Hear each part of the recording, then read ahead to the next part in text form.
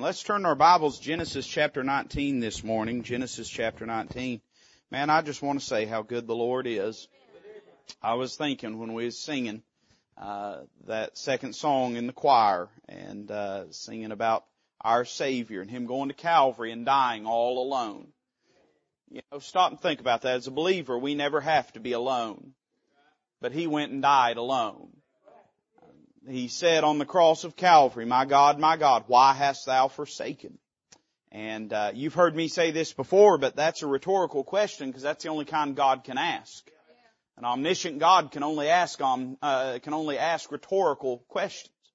And He knew why God had forsaken Him, but a rhetorical question is asked for the benefit of the person it's asked to. Well, He was asking it to God the Father, and so we know it wasn't for His benefit, or for those that are in the hearing of the question, that they might stop and consider and weigh the answer to that. Well, guess what? That's you and me. We're in the hearing of that question.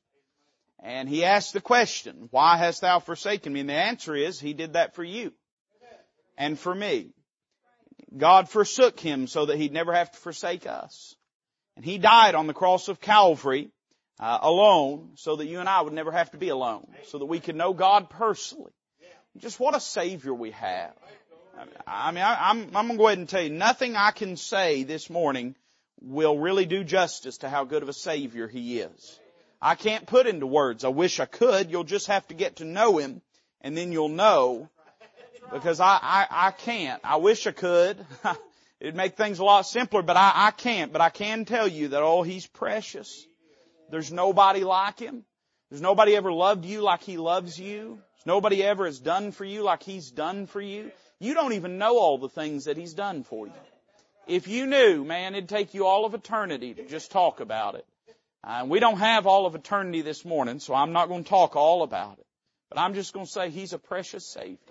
And if you don't know Him, you're missing out on everything.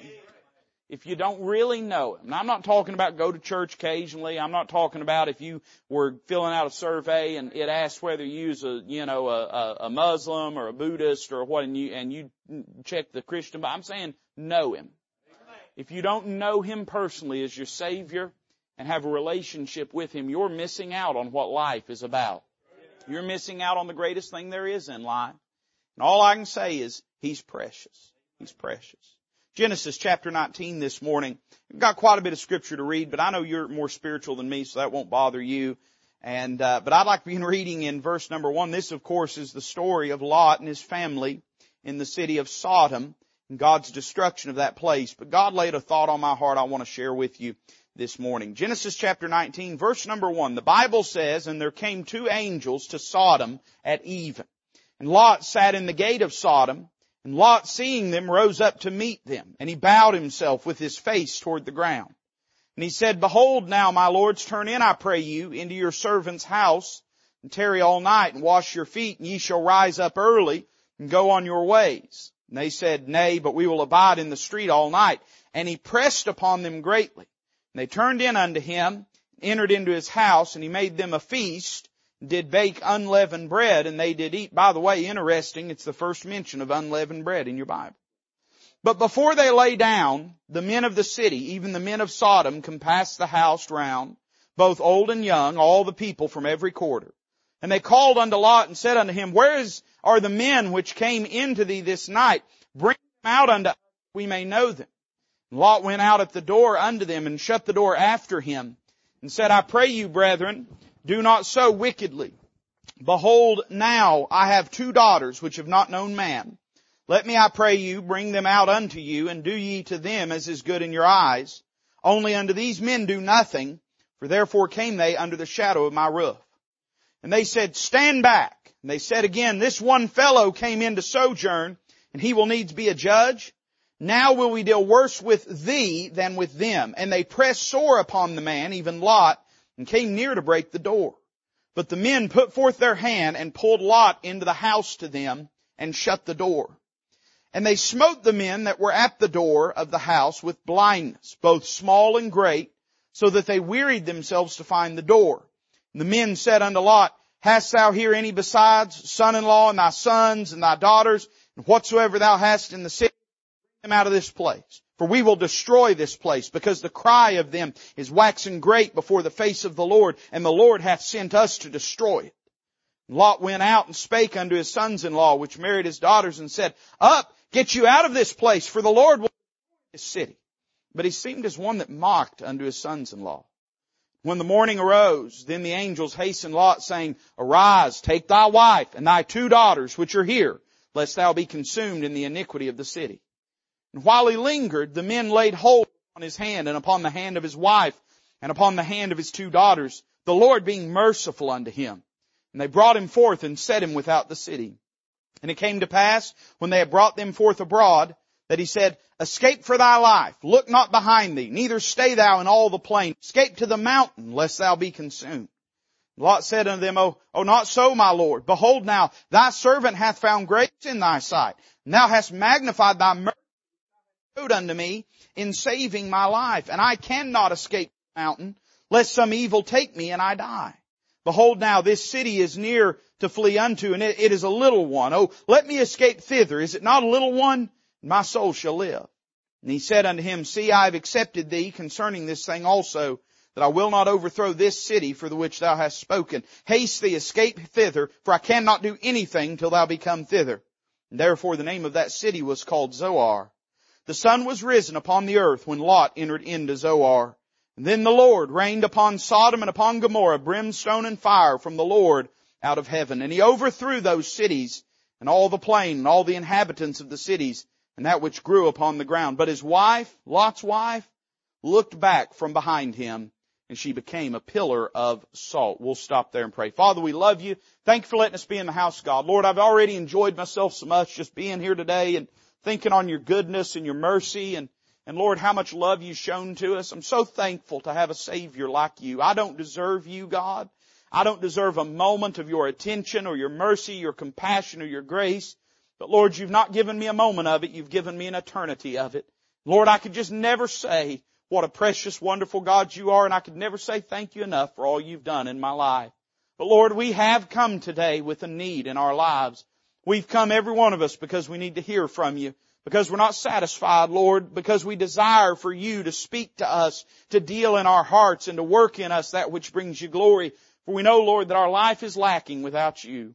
So I pray that you'd take these next few moments and consecrate them to your cause and purpose and use them for your glory and honor and work in us that which would please you. Lord, we love you. We thank you for it. We ask it in Christ's name. Amen. When I approach unto Genesis chapter 19, if you don't have a lot of background and understand some of the things that have led up to this moment in the Word of God, you may be a little at a loss as to some of the things that are transpiring in this passage. So there's a few questions I would answer before we get to our message. The first question you might be asking is, Preacher, what was Sodom? The Bible describes Sodom and Gomorrah and describes this place over and over and over again in this passage of Scripture. And in fact, not just in this, but in several passages around it. And then on through the Word of God, it is referenced over and over again. Well, the city of Sodom was one of 5 cities in the Vale of Siddim.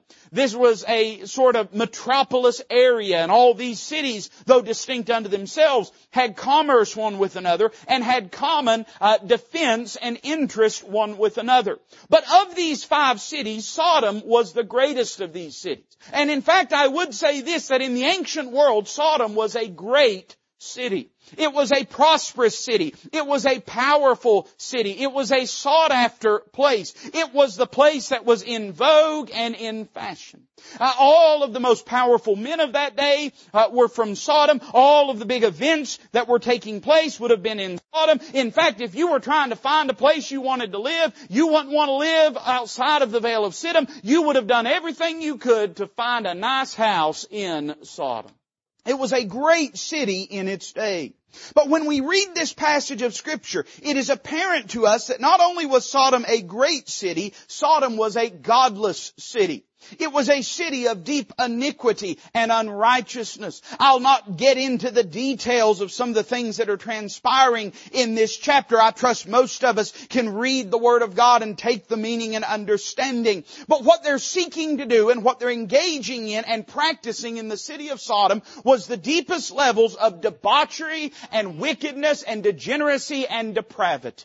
In fact, to this day, the biblical terminology for a person that is a homosexual is a sodomite. And that harkens back to some of the sexual practices of the city of Sodom. It was a place of great depravity and great wickedness and great lewdness. In fact, I would say this, it was the kind of place that no child of God belonged. It was the kind of place that no believer belonged. So Sodom was a great city, but it was also a godless city. But I'm also aware in this passage that though this is historical and it is describing and detailing the destruction of a literal, real historical place, I'm also mindful of the fact that Sodom in many ways represented some things. Now again, let me say clearly, it was a real place, a literal place, a historical place, a geographic place. It literally existed in time. But when you read about Sodom and Gomorrah in the Bible, you'll find that it evokes certain ideas and embodies certain concepts. I would say, number one this morning, that Sodom embodied the world's sin. It was the most sinful place in that region you could be. It was the kind of place where nothing was against the law, where nothing was against societal norms. It was what we might call a permissive place. Here's the terminology that is common and in vogue with the world today. Sodom was a tolerant place. It was a tolerant place. In fact, we find that they would tolerate anything except the Lord's presence in Sodom. The only thing that got them upset was when the angels of the Lord showed up. Then they wanted to abuse them and destroy them and murder them. But as long as you were willing to engage in the wickedness of the world, hey, Sodom was the place for you.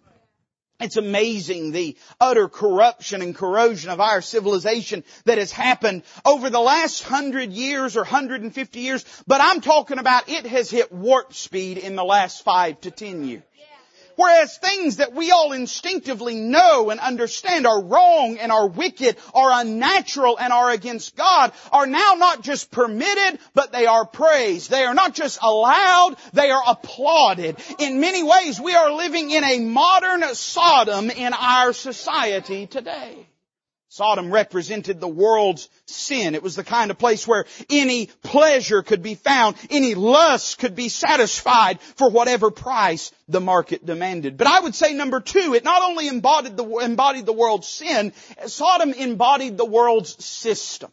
And you say, preacher, what do you mean? What's the distinction? Sodom had a different value system than Abraham and Lot's family had. The things that mattered in Sodom should not have mattered to a follower of God. And the things that mattered to a follower of God would not have mattered in Sodom. When we talk about their system, we mean their values, we mean their desires, we mean their priorities, and we mean their plans. Can I remind you, we live in a world still today that is hostile to the Bible, to Bible Christianity, and to the Christ of the Bible. If you don't think the world's a system, man, sometimes just stop and pay attention to how they're all singing the same song and saying the same things.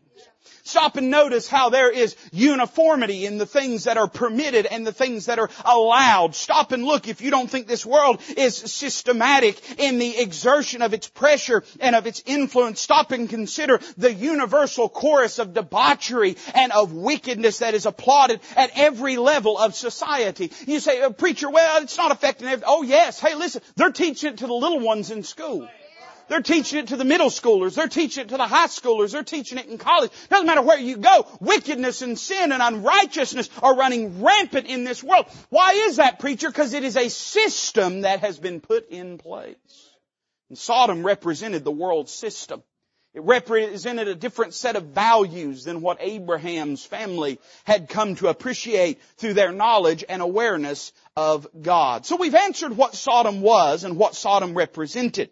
But we then must ask this question. What do we learn from this passage about this man by the name of Lot? Lot is the nephew of Abraham. He is just one generation removed from pagan worship. Abraham's family back in Ur of the Chaldees are still pagan worshipers. Abraham has been called out of that spiritual darkness and has been brought into the light of who God truly is. And whenever Abraham left his family to follow God by faith, he had a nephew by the name of Lot that followed him. Boy, that tells us something about Lot. I'll tell you this. Hey, listen, what you go to does not tell you nearly as much as what you leave. The things that you abandon in life tell you as much as the things that you embrace in life. And Lot, he abandoned that pagan worship and began to follow his uncle Abraham because he believed that Abraham had truly heard from God and knew who God was.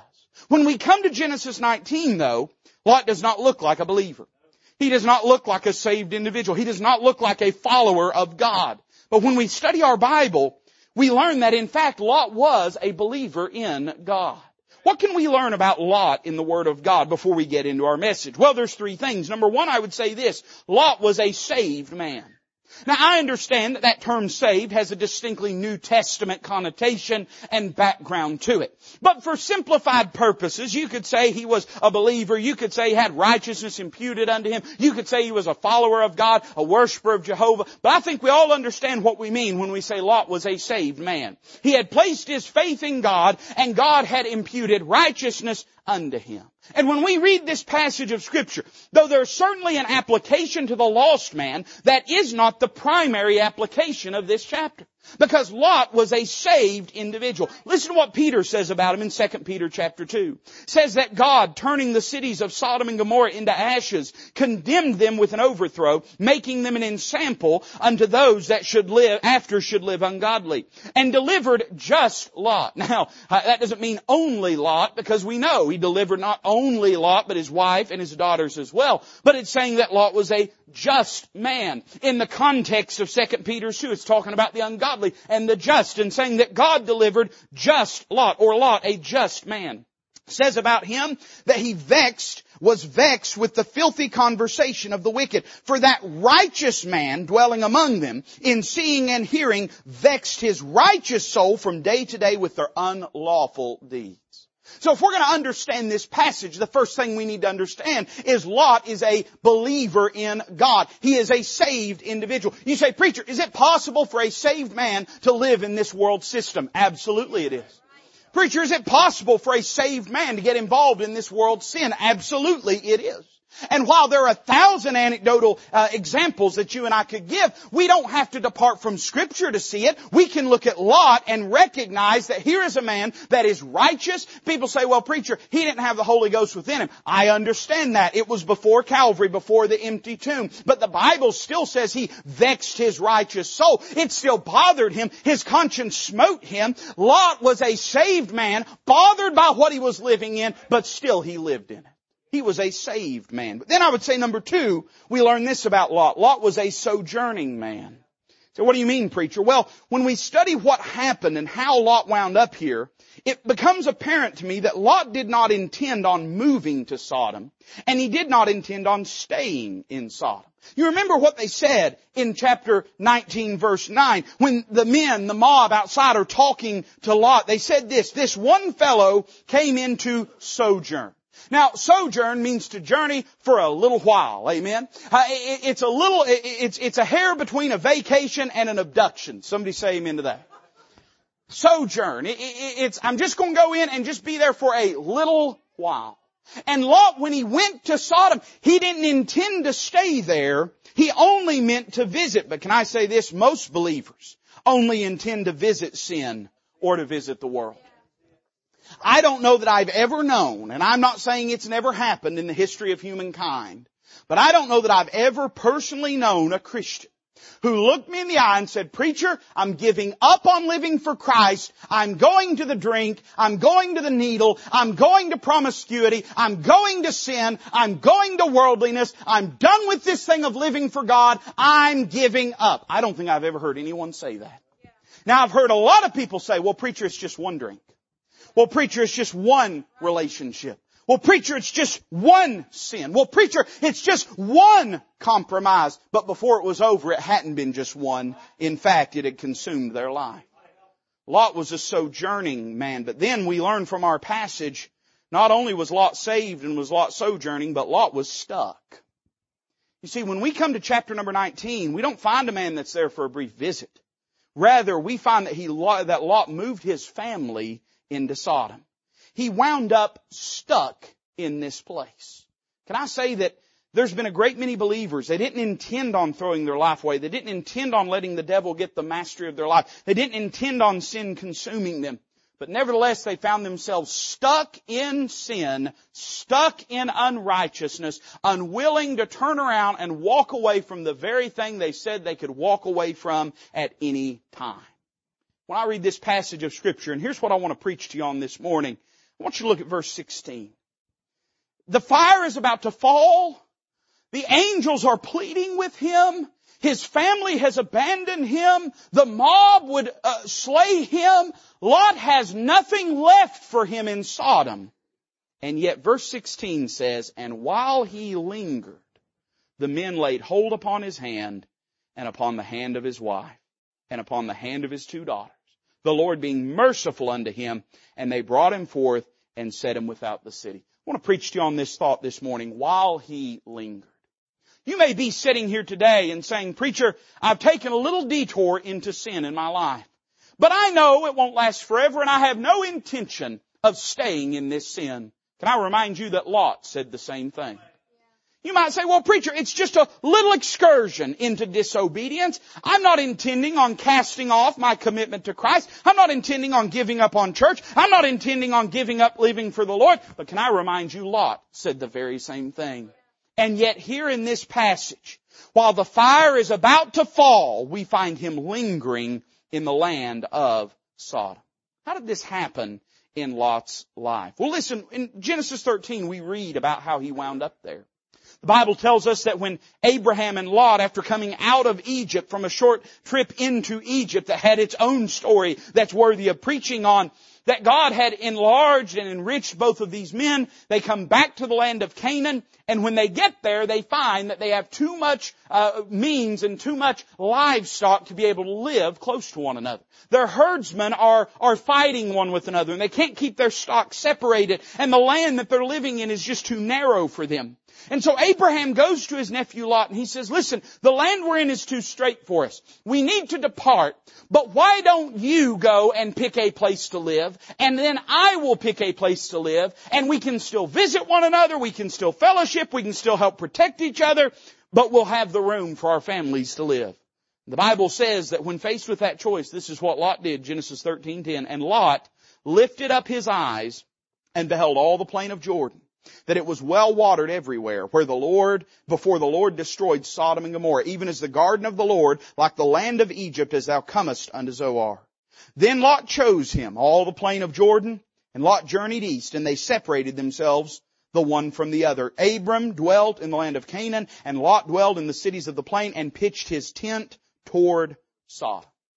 How did Lot get stuck there? Notice a few things, and then we'll move on. Notice number one, he looked to Sodom. The Bible says he lifted up his eyes and beheld all the plain of Jordan, that it was well watered everywhere. Can I tell you something I've learned in my life? If I can keep my eyes under control, it keeps my hands under control. If I can keep my eyes under control, it keeps my feet under control. If I can keep my eyes under control, it keeps my mouth under control. And in fact, a great many of the problems that you and I have had in our lives is because we first cast our glance or maybe our thoughts towards a sin that we knew that we had no business partaking in. He looked to Sodom, and then after he looked to Sodom, he longed for Sodom. He saw a value in Sodom, and there was value in Sodom from a temporal perspective.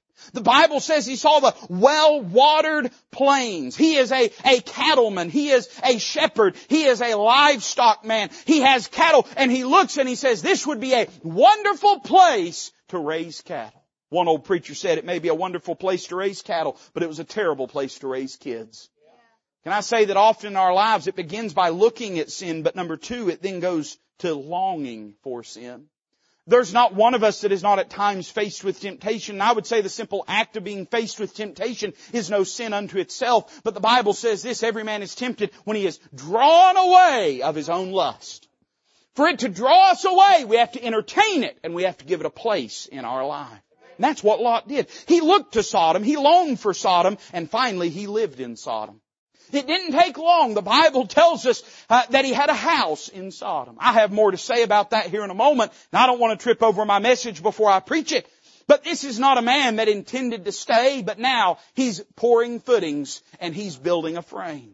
Here's a man that had no intention of ever being there. In fact, the Bible describes how that he dwelt in the cities of the plain and pitched his tent toward Sodom. It doesn't even seem like initially he wanted to live in Sodom. You see, it wasn't Sodom that he wanted. It was the well-watered plains, but you couldn't have one without the other. Hey, what a reminder that we can't enjoy the pleasures of sin without having to face the price of sin in our lives. And it didn't take long. He was living there in this place of wickedness. Not only did he live there, but he lingered there. When it came time that there was nothing left for him, and can I tell you, this is how the devil works in your life. He will take a life of beauty and of value and of richness, and he will strip mine everything out of it that he can. And when there's nothing left of you but the husk, he'll leave you there in your brokenness and in your despair.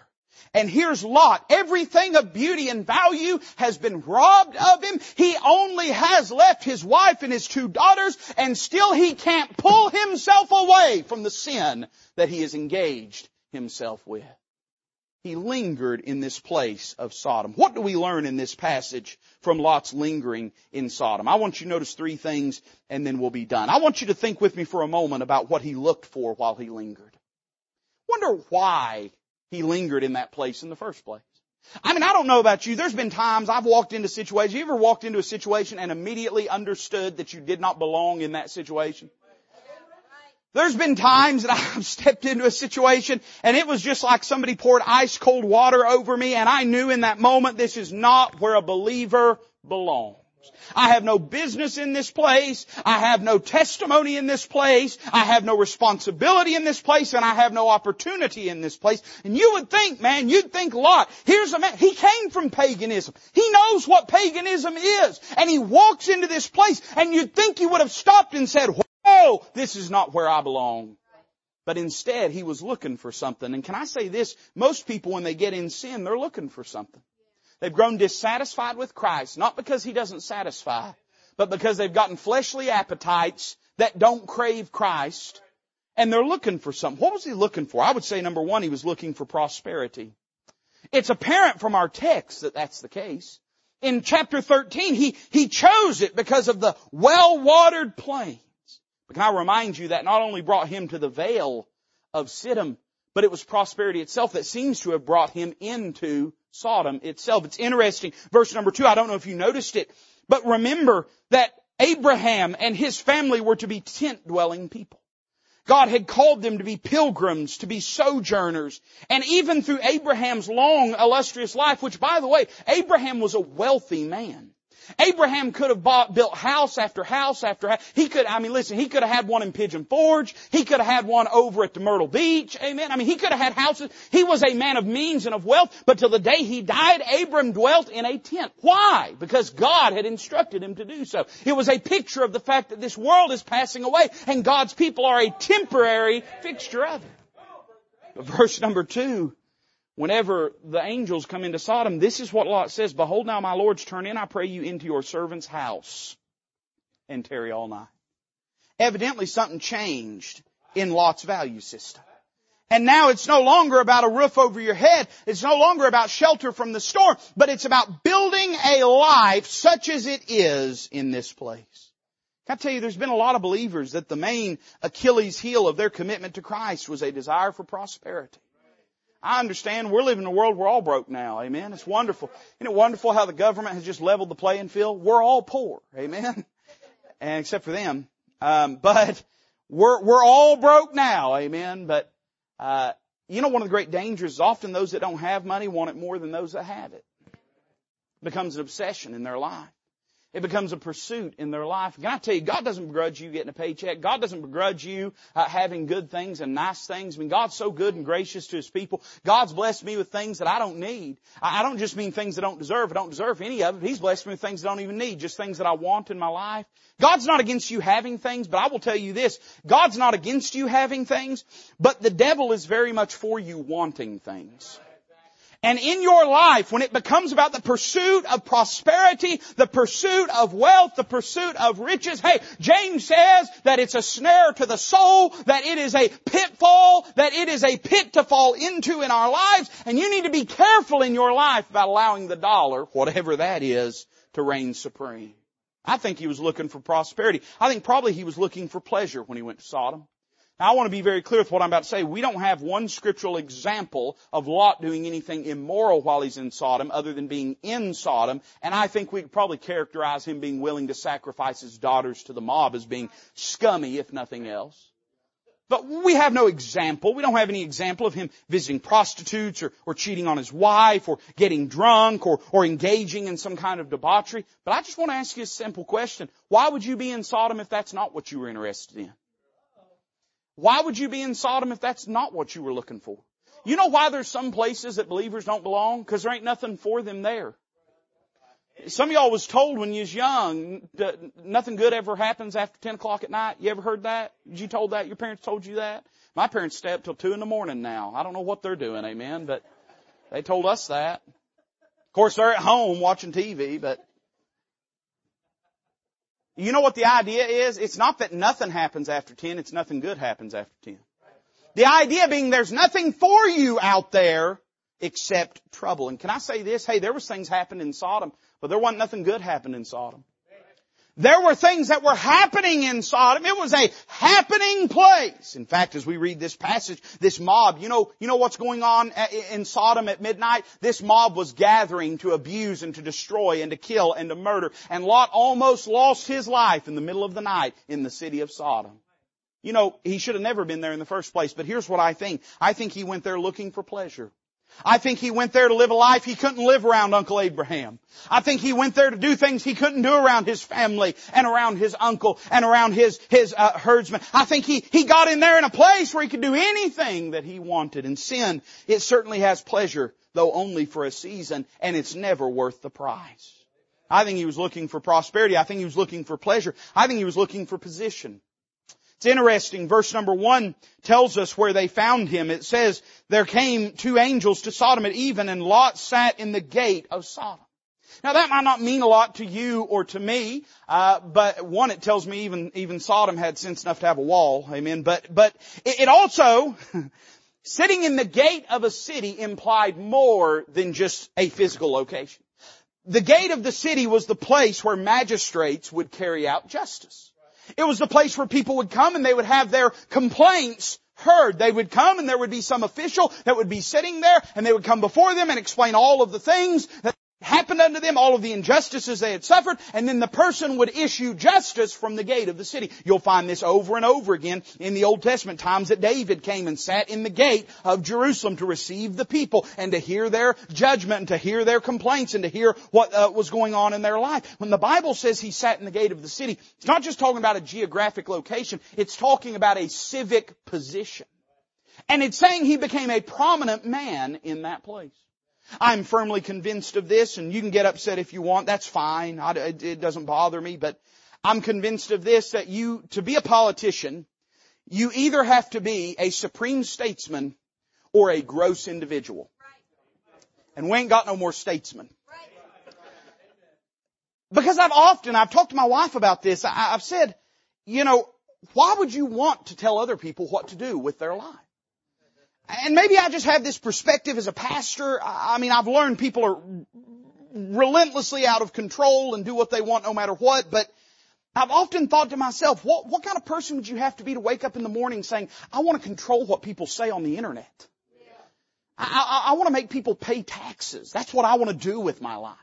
What a miserable profession that must be. And I think about Lot in this place, and he's wanting to exercise judgment. What motivates people like that? Well, generally a lust and hunger for power. Gives them some sense of importance and some sense of control and some sense of value. And I think to myself, what would make Lot? He don't belong in the vale of Siddim. He don't belong in the city of Sodom. And he sure don't belong in the gate of the city. What would make him go and dwell in this place? It must be he sought to have a position in life. This is part of that buying into the world system. I was reading just the other day where Christ spoke about the disciples. And they came to him and they began to ask who is the greatest among them. And he said, the Gentiles, the princes of the Gentiles, they seek after such things. But ye shall not be so. For whosoever will be greatest among you, let him be the least. And whosoever will be Lord of all, let him be servant of all. And I read that verse, man, and it hit me like a thunderbolt, more than I've ever really seen it. That's not just talking about our philosophy in the church and how we interact with each other. I mean, it's certainly true we should seek to serve one another. That's talking about a greater principle for how believers live their life. That our focus and goal in life is not to try to claw our way above everybody else. We have a higher calling. We have a more important vocation. We have a greater purpose than that. And you think about so much of society. It is geared towards the concept of trying to get people to climb above and claw above. Well, I mean, from the time a child is placed into grade school, from a little child it becomes a competition. Who can color inside the lines? I still can't color inside the lines. Who doesn't eat the most glue? Who doesn't, it becomes a competition. They put them on a grading level. They put them on a grading system. And their entire life becomes a matter of measurement. And everything that they incorporate and everything that they interact with is, did you meet this place? Did you meet this level? You gotta maintain this GPA. You gotta maintain this level. You gotta maintain this intelligence. And they go their whole life through that. Then they graduate, go to college, and they've gotta go to the best college. Why do they have to go to the best college? Because they have to be better than the people around them. You say, preacher, what are you getting at? I'm saying this. There's a value system that Sodom had. And Lot bought into it. There's more important things in your life than whether you're better than the person next to you. There's more important things in life than whether you have a bigger bank account than your neighbor. There's more important things in life than whether you have higher academic credentials than the people around you. And by the way, I'm not against wealth that God gives. I'm certainly not against education that God sanctions.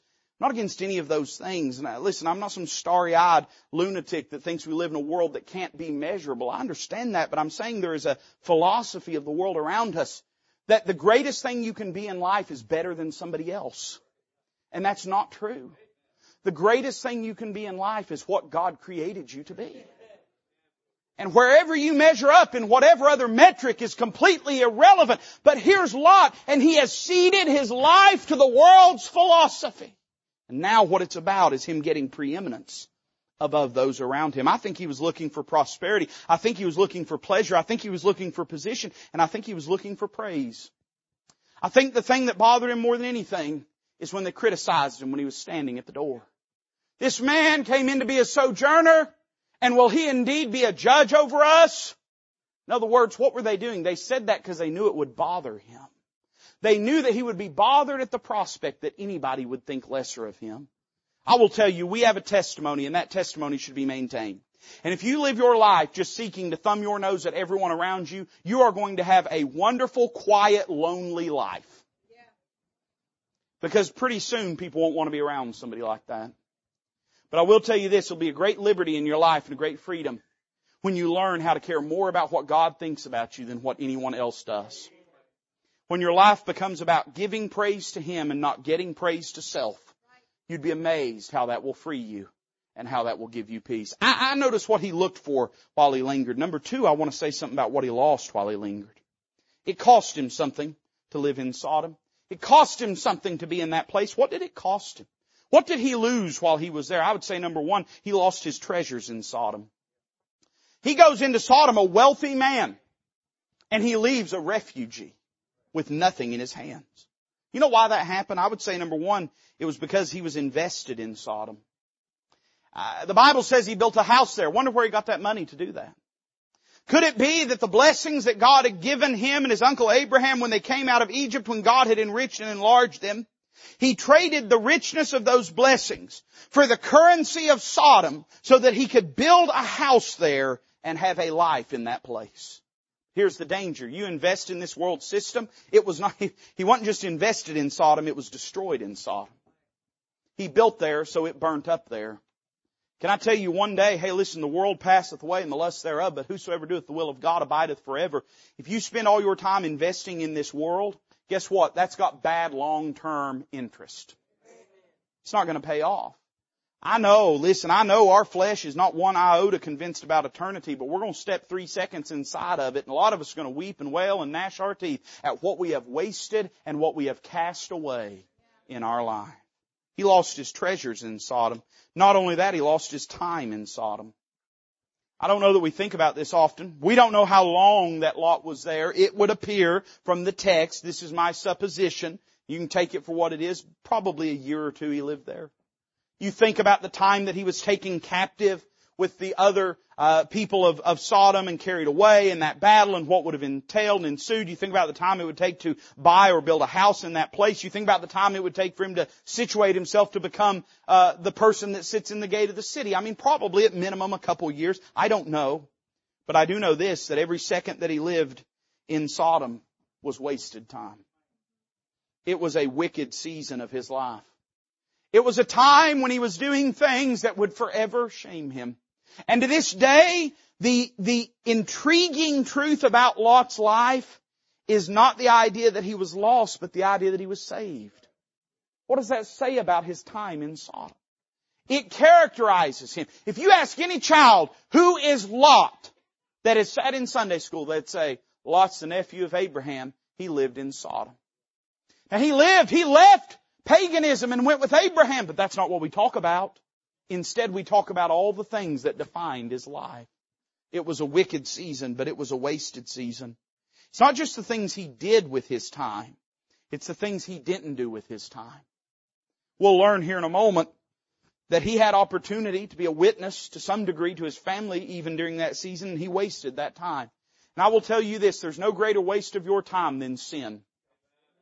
There's no greater waste of your time than sin. Talk to some of these people with a little snow on top and ask them whether sin was a valuable expenditure of their time. There's a great many of them would tell you, I'd give anything if I could get back that time that I wasted living in sin. Time is a funny thing. You don't get any of it back. We get a fixed amount predetermined only by God Himself, and we don't know how much time we have, but we do know this, it's not near enough to do the things we wish we could. Why then? And I'm guilty. I don't know about you. Maybe I'm just preaching to me, man, but I'm guilty in my life of taking the precious time, the life that was bought at Calvary, and wasting it, squandering it with excursions into rebellion and disobedience and into sin. And what greater crime is there than to waste the life that Christ's life paid for? What a waste it was. He lost his treasures in Sodom. He lost his time in Sodom. He lost his testimony in Sodom. He lost his testimony with the lost there. He warns them, do not this wickedness, he says. But they don't listen to him. He warns them, the Lord's going to destroy the city. But they're uninterested. And in fact, the only exchange that we have between Lot and the lost men of Sodom is when he's willing to sacrifice his daughters, still under his roof, still under his authority, still under his stewardship, to their degeneracy and debauchery and to death to avoid having to face the consequences of his sin. I will tell you this, had Sodom continued, we know it did not, but of all the men that could have been missionaries there, Lot would have been the worst. He lived in such a manner in front of them that he lost all credentials and all credibility. We bemoan all the time how the world don't want to pay attention to Christianity, but I wonder if it's because when they did, they noticed a trend. They noticed people who were shallow and superficial in their faith. People who embraced a cultural form of Christianity that never reached deeper than the suit of clothes they put on, that never penetrated to the heart and changed the actions, that didn't govern and guide a person's life. And they looked and said, well, I can get the same thing down at the bowling club. Why would I go to church to get that? Hey, listen, he lost his testimony with the lost. He also lost his testimony with his loved ones. When we study this passage carefully, we learn this about even the people under his own home, that they didn't believe in his God. I said, preacher, how can you possibly know that? Well, it's interesting. I'm glad you asked that. Because in chapter number 18, we have an interesting, we won't read all of it, I'll just read one verse from it, but we have an interesting interaction between God and Abraham. God goes by Abraham's tent door in Genesis 18 and visits with him and has supper with him. And afterwards, The Bible tells us that God looks around and says, I'm not going to hide from Abraham the thing which I'm doing. He's righteous. He'll follow me. He'll raise his family for me. And so he then begins to tell Abraham that he plans on destroying Sodom and Gomorrah. And Abraham's troubled by this because he knows he's got a nephew living out in sin and living out in Sodom. And so he begins to pray to the Lord, and he begins sequentially asking God to spare the city of Sodom. He says in verse 24 of that chapter, peradventure there be 50 righteous within the city. Wilt thou also destroy and not spare the place for the 50 righteous that are therein? That be far from thee. The Lord said, if I find in Sodom 50 righteous, then I will spare all the place for their sakes. Abraham does a little math, takes his shoes off, begins to count, and get nervous about his request. And he says in verse 28, peradventure there shall lack 5 of the 50. Wilt thou destroy all the city for the lack of 5? In other words, what if there's 45? And the Lord said, I'll not destroy it if that many are found there. He spake again, said, peradventure there shall be 40. And he said, I will not do it for 40's sake. And on it goes until verse number 32. And this is what Abraham says. He said, Oh, let not the Lord be angry, and I will speak yet but this once. Peradventure 10 shall be found there. And he said, I will not destroy it for 10's sake. Now that may not seem interesting to you, but I want you to stop and think about what we know about the makeup of Lot's family from Genesis chapter number 19. We understand that Lot's family would have had to have numbered at least 10 individuals. There would have been Lot and his wife. And then the angel speaks of sons, so there must be at least 2 sons. And then speaks of at least 4 daughters, because there are 2 sons-in-laws, so there must be 2 daughters to go with those sons-in-law, because most people won't take a son-in-law unless they've got a daughter that they married them to. And then there's 2 daughters that have never known man and that leave Sodom with Lot and his wife. I'll tell you why I think Abraham stopped then. I think he did the math. And he thought, surely Lot has at least won his children and their spouses to Christ. Surely, even in that place, he's been some semblance of salt and some semblance of light. But the sad truth is, he couldn't reach his family any more than he could reach the citizens of Sodom. You know why he was living the same life in front of them? He was living in front of the people of Sodom. And in many ways, he was living a worse life, for they knew what he should have been doing, and they knew what he wasn't doing. You know, the sad reality is this.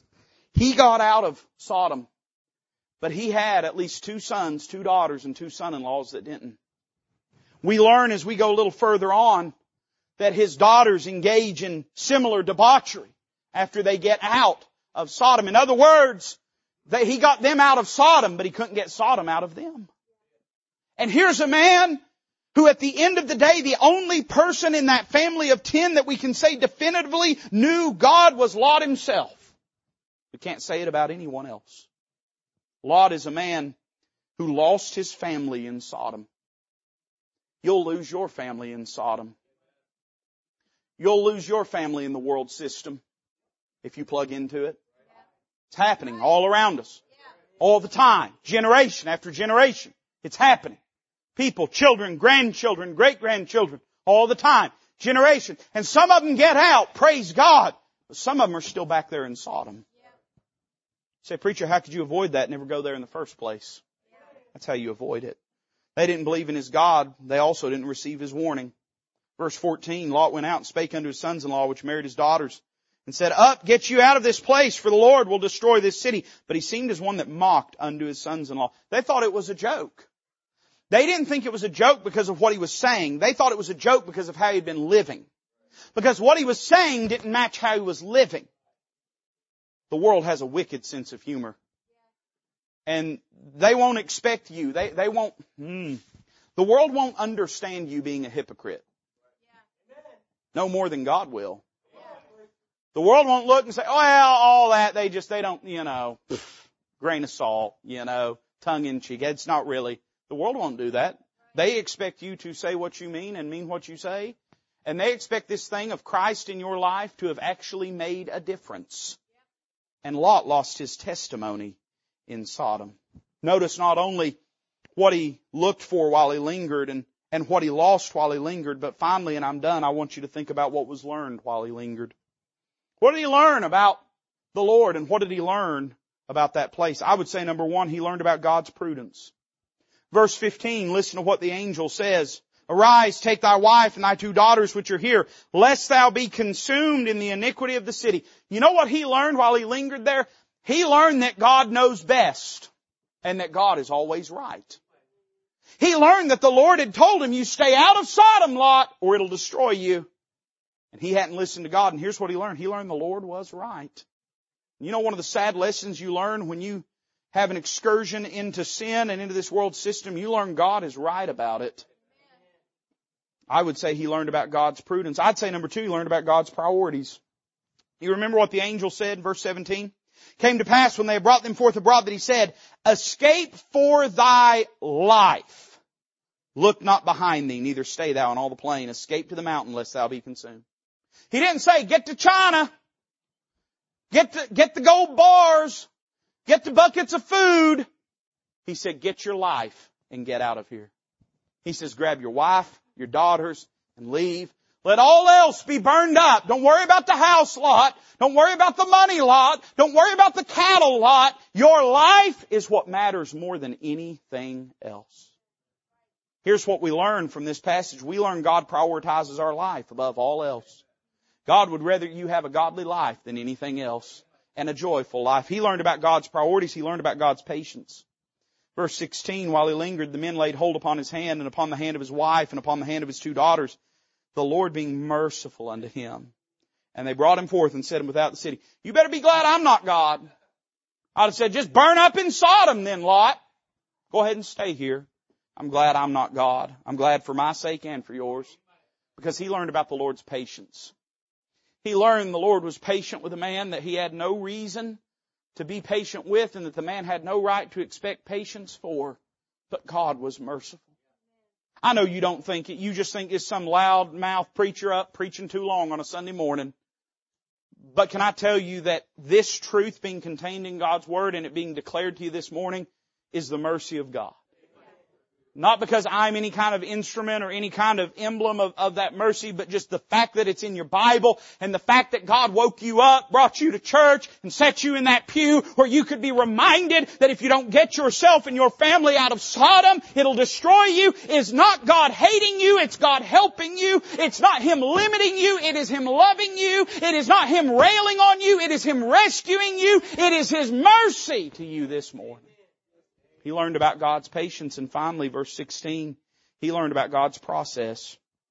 The Lord being merciful unto him, and they brought him forth and set him without the city. Here's what he learned. There's times God will grab you by the hand and drag you out of Sodom if that's what's necessary to save your life. There are times that God will take you by force, if He has to spare you of the destruction that would come upon you. There's a couple ways I think God does that. I think sometimes God does that through circumstances.